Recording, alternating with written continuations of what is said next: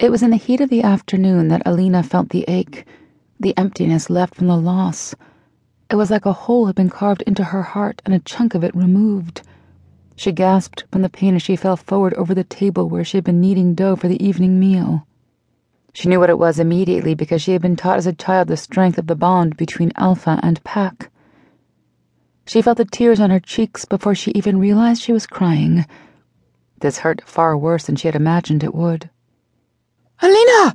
She heard her mother's voice coming from outside. She hurried to the door, clutching onto anything she could for support. "Mother, are you all right?"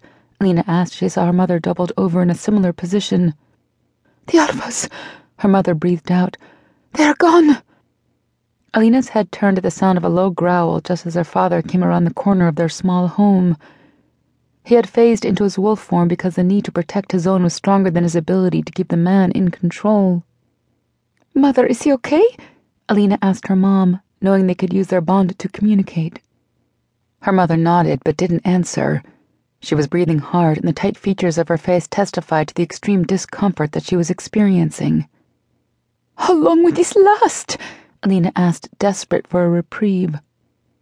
"As long as it takes for the entire pack to know," her mother answered. That was not the answer Alina had been looking for. Theirs was a large pack. The reigning alpha and his mate had been good leaders, strong and fair, and the pack had prospered because of it. She clenched her teeth together in an attempt to keep the pain at bay and walked out to help her mother up. Her father was staring a hole into his mate, and Alina knew he did not like seeing her on the ground vulnerable. They tripped and stumbled their way into their home, and Alina helped her mother into one of two chairs that occupied the small living space. There was nothing left to do but wait. Alina was not good at waiting.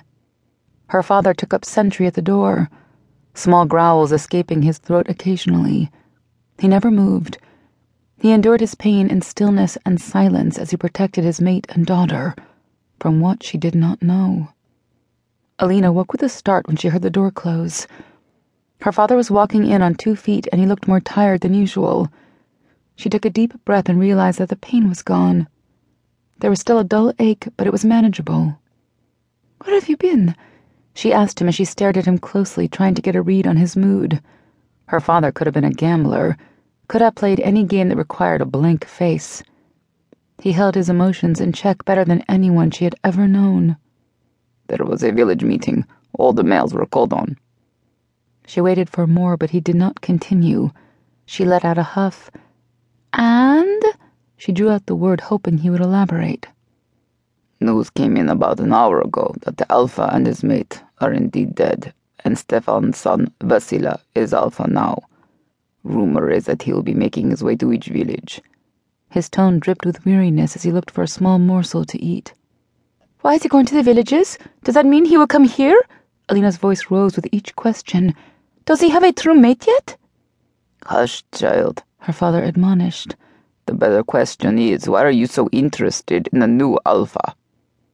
Alina felt her cheeks grow warm as her father scrutinized her face. Alina had met, okay, not really met, more like seen from a distance, Vasila a few times over the years. The last time had been when she was 13. He was handsome, really handsome, with a muscular build, hair black as night, and eyes so blue she was sure that the great Luna herself had dipped a paintbrush into the sky and painted them to match. It had been 2 years. Since then she had matured quite a bit, not only in physical attributes, but emotionally as well. She knew the chances of a bond showing up before the age of 18 were rare, but she felt so ready despite her age. True mate bonds were finicky things. Typically they did not show signs until the female was of age or able to conceive. The latter varied from female to female. Alina herself had been a late bloomer in that respect, and had not had her first blood until a month after her 15th birthday. Not that she was complaining. Other than being able to bond with her mate and bear a child, having a menses was not her favorite part of becoming a mature female. So she was slightly enamored with him. Big deal. So maybe she thought about it for days and weeks after each sighting.